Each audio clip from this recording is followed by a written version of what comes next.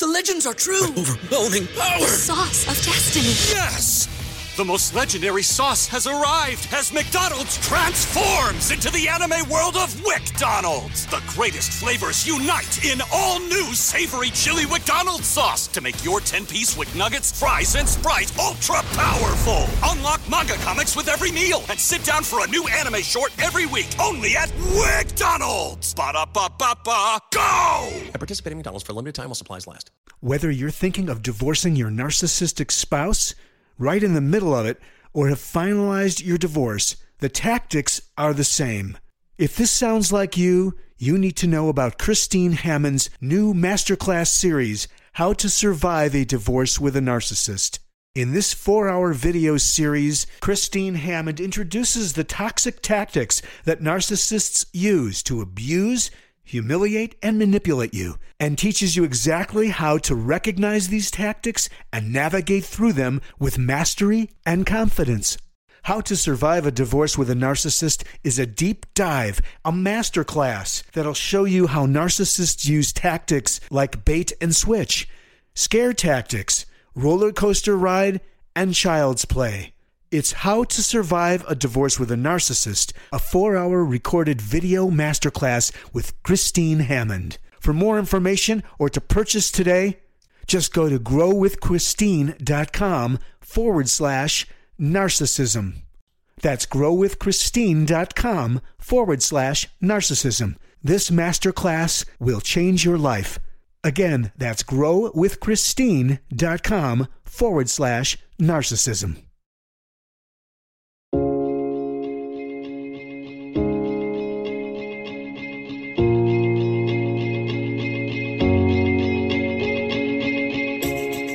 This is Understanding Today's Narcissist. Brought to you in part by PsychCentral.com. And now here's your host, Christine Hammond.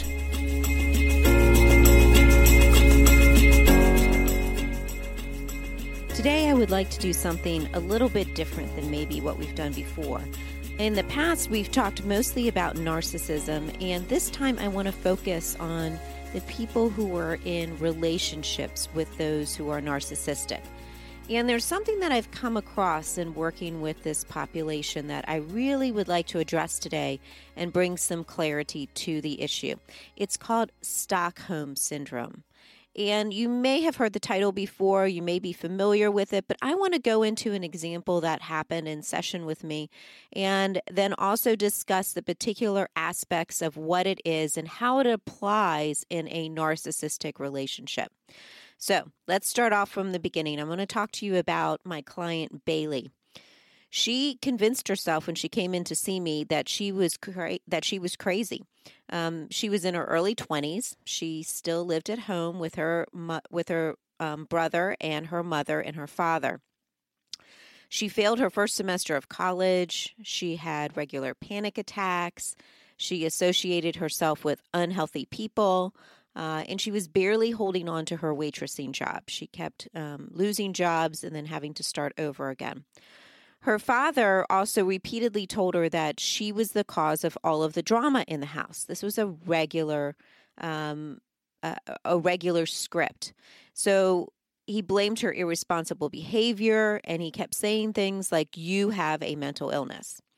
So she came into therapy as insecure, scared, hesitant, and very withdrawn. After several sessions, a different side of her started to emerge. The more she felt believed and accepted by me, the better she started to communicate, not only with me, but with her family as well. She started to act more confidently at work. She actually opened up the possibility for a promotion there. She removed the unhealthy friendships that she had engaged with, and new people that she started to develop friendships with were now encouraging her to do more with her life. So instead of shutting down at home, she started speaking her mind and standing up for herself. Well, however, just as her home life seemed to be improving, that's when things started to escalate. Of course, her dad picked a fight with her and verbally belittled her, threatening to throw her out of the house if she didn't do exactly as he requested. Mind you, she's in her 20s. He even cited her past suicide attempt from 3 years ago as evidence that she was the crazy person in the family. He just threw it back at her face and said, "You're crazy because you made a suicide attempt." It was a terrible thing to say. The old person, the old Bailey from several sessions ago, started to reappear in therapy as if absolutely no progress had been made at all. His abusive treatment was insignificant compared to previous abuse that she had actually experienced, which was even far worse than that. So that's when we decided that we were going to do a thorough evaluation of the different types of abuse. After reviewing an extensive list, and if you're interested in that list, just go ahead and shoot me an email at growwithchristine@gmail.com. It's growwithchristine@gmail.com, and I'll send you the list. Just tell me that you're looking for the abuse checklist. So after she started to review that list, Bailey realized that she suffered from physical, verbal, mental, emotional, financial, and spiritual abuse from her father. The only thing she didn't suffer from was sexual abuse. Eager to confront him and desperately wanting a healthy relationship with her father, she agreed to do a family session with everyone. But instead of this session sparking healing, another issue actually emerged, which is what we're talking about today, Stockholm Syndrome. So, what is Stockholm Syndrome? Let's do a little quick history lesson, and then we'll come back to everything. Usually, this is a term that's reserved for hostage situations, and it references a bank robbery that occurred in 1973 in Stockholm, Sweden. After spending 6 days in a bank vault, the 4 hostages actually refused to testify against their captors and instead raised money for their defense. So the term refers to the trauma bond that's developed between the captor and the hostages, in which the hostages feel positive feelings such as empathy for the person that is actually causing them harm. This allows the captor to not feel remorse for their actions, as the hostages don't even hold them responsible for their own actions. That's the technical definition of Stockholm Syndrome. So what are some other examples? Well, probably if you're as old as I am, you're going to remember the Patty Hearst case. That happened in 1974, where she actually denounced her family name and sided with her kidnappers in assisting them to rob banks. She was given a prison sentence. She was caught, given a prison sentence, tried to use Stockholm Syndrome as a defense, but was convicted, and then she was later pardoned by President Bill Clinton. Another example of Stockholm Syndrome is J.C. Dugard. She was kidnapped at age 11 in 1991 and held hostage for 18 years, bearing 2 children by her abuser. She writes a wonderful book, which I highly recommend, and she thoroughly explains the syndrome, literally from the inside out and from somebody who's experienced it, and how she formed a bond with both of her captors, it was the male and female captors who were married over the years. So those are a couple other examples. But not everybody has that level of extreme example. So, are there fewer extreme examples? Yes. A person currently living in an abusive situation often has a form of this condition, as did Bailey. This is the reason why many people don't leave their abuser, but instead continue to hold on to that relationship. I just want to pause here for a second and just help you to understand that the reason why people don't leave an abusive narcissist is usually because they have a form of Stockholm Syndrome. In the case of Bailey, she wanted to believe that her narcissistic father was telling the truth so much that she accepted his assessment of her mental well-being as being crazy when she was not crazy. I'm the one with the degree, not him, and she was not crazy. Her desire to have a relationship with her narcissistic father meant that she was ignorant of the different types of abuse. She often justified his abuse in therapy as a result of his childhood abuse and minimized any impact that it actually had on her. The result was she honestly believed that she was the problem and not him. She actually had this dialogue going that it was because her dad had experienced so much abuse that he was doing it to her, but she was stronger than him and she could handle it. And so somehow she was going to make things better by handling his abuse instead of recognizing his behavior as being abusive.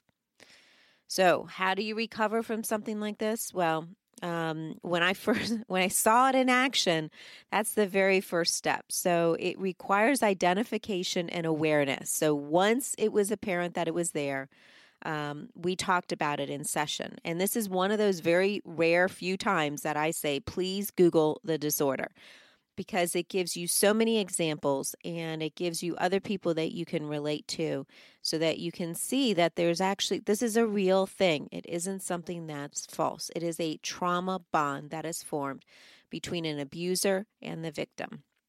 So just hearing and seeing examples of other victims brings like this awareness to a whole other level.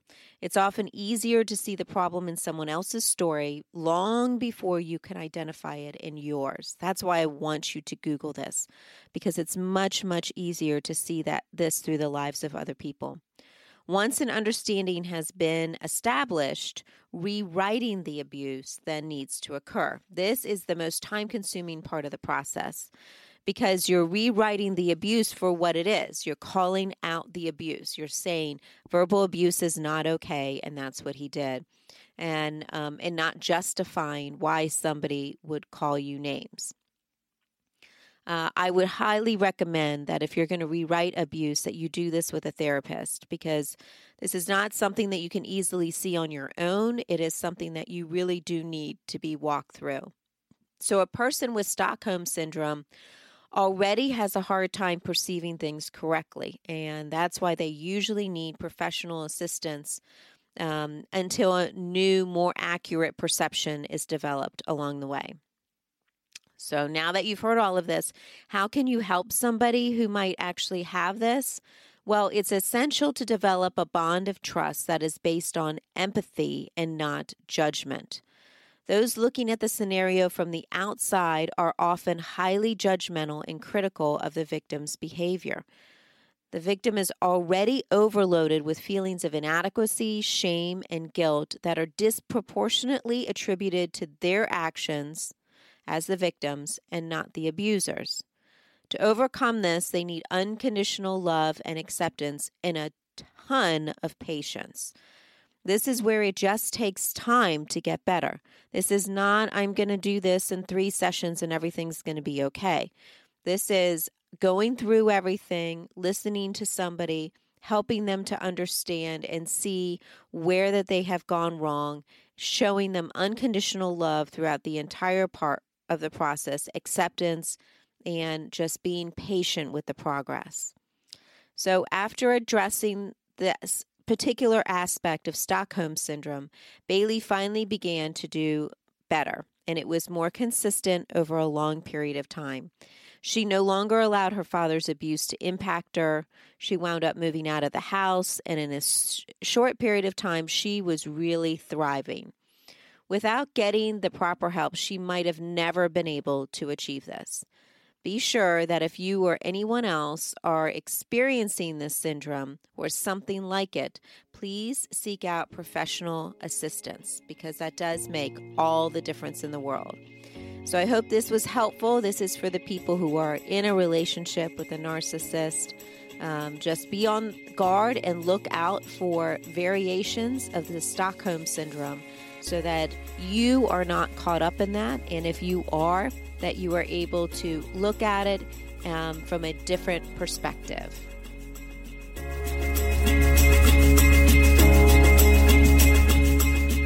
Thanks for listening to Understanding Today's Narcissist with Christine Hammond.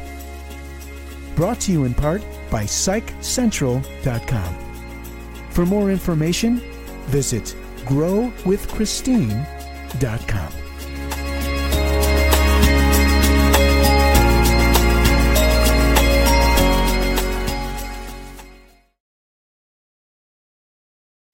Produced by Audavita Studios. Connect your voice to the world. Produced by Audavita Studios. Connect your voice to the world.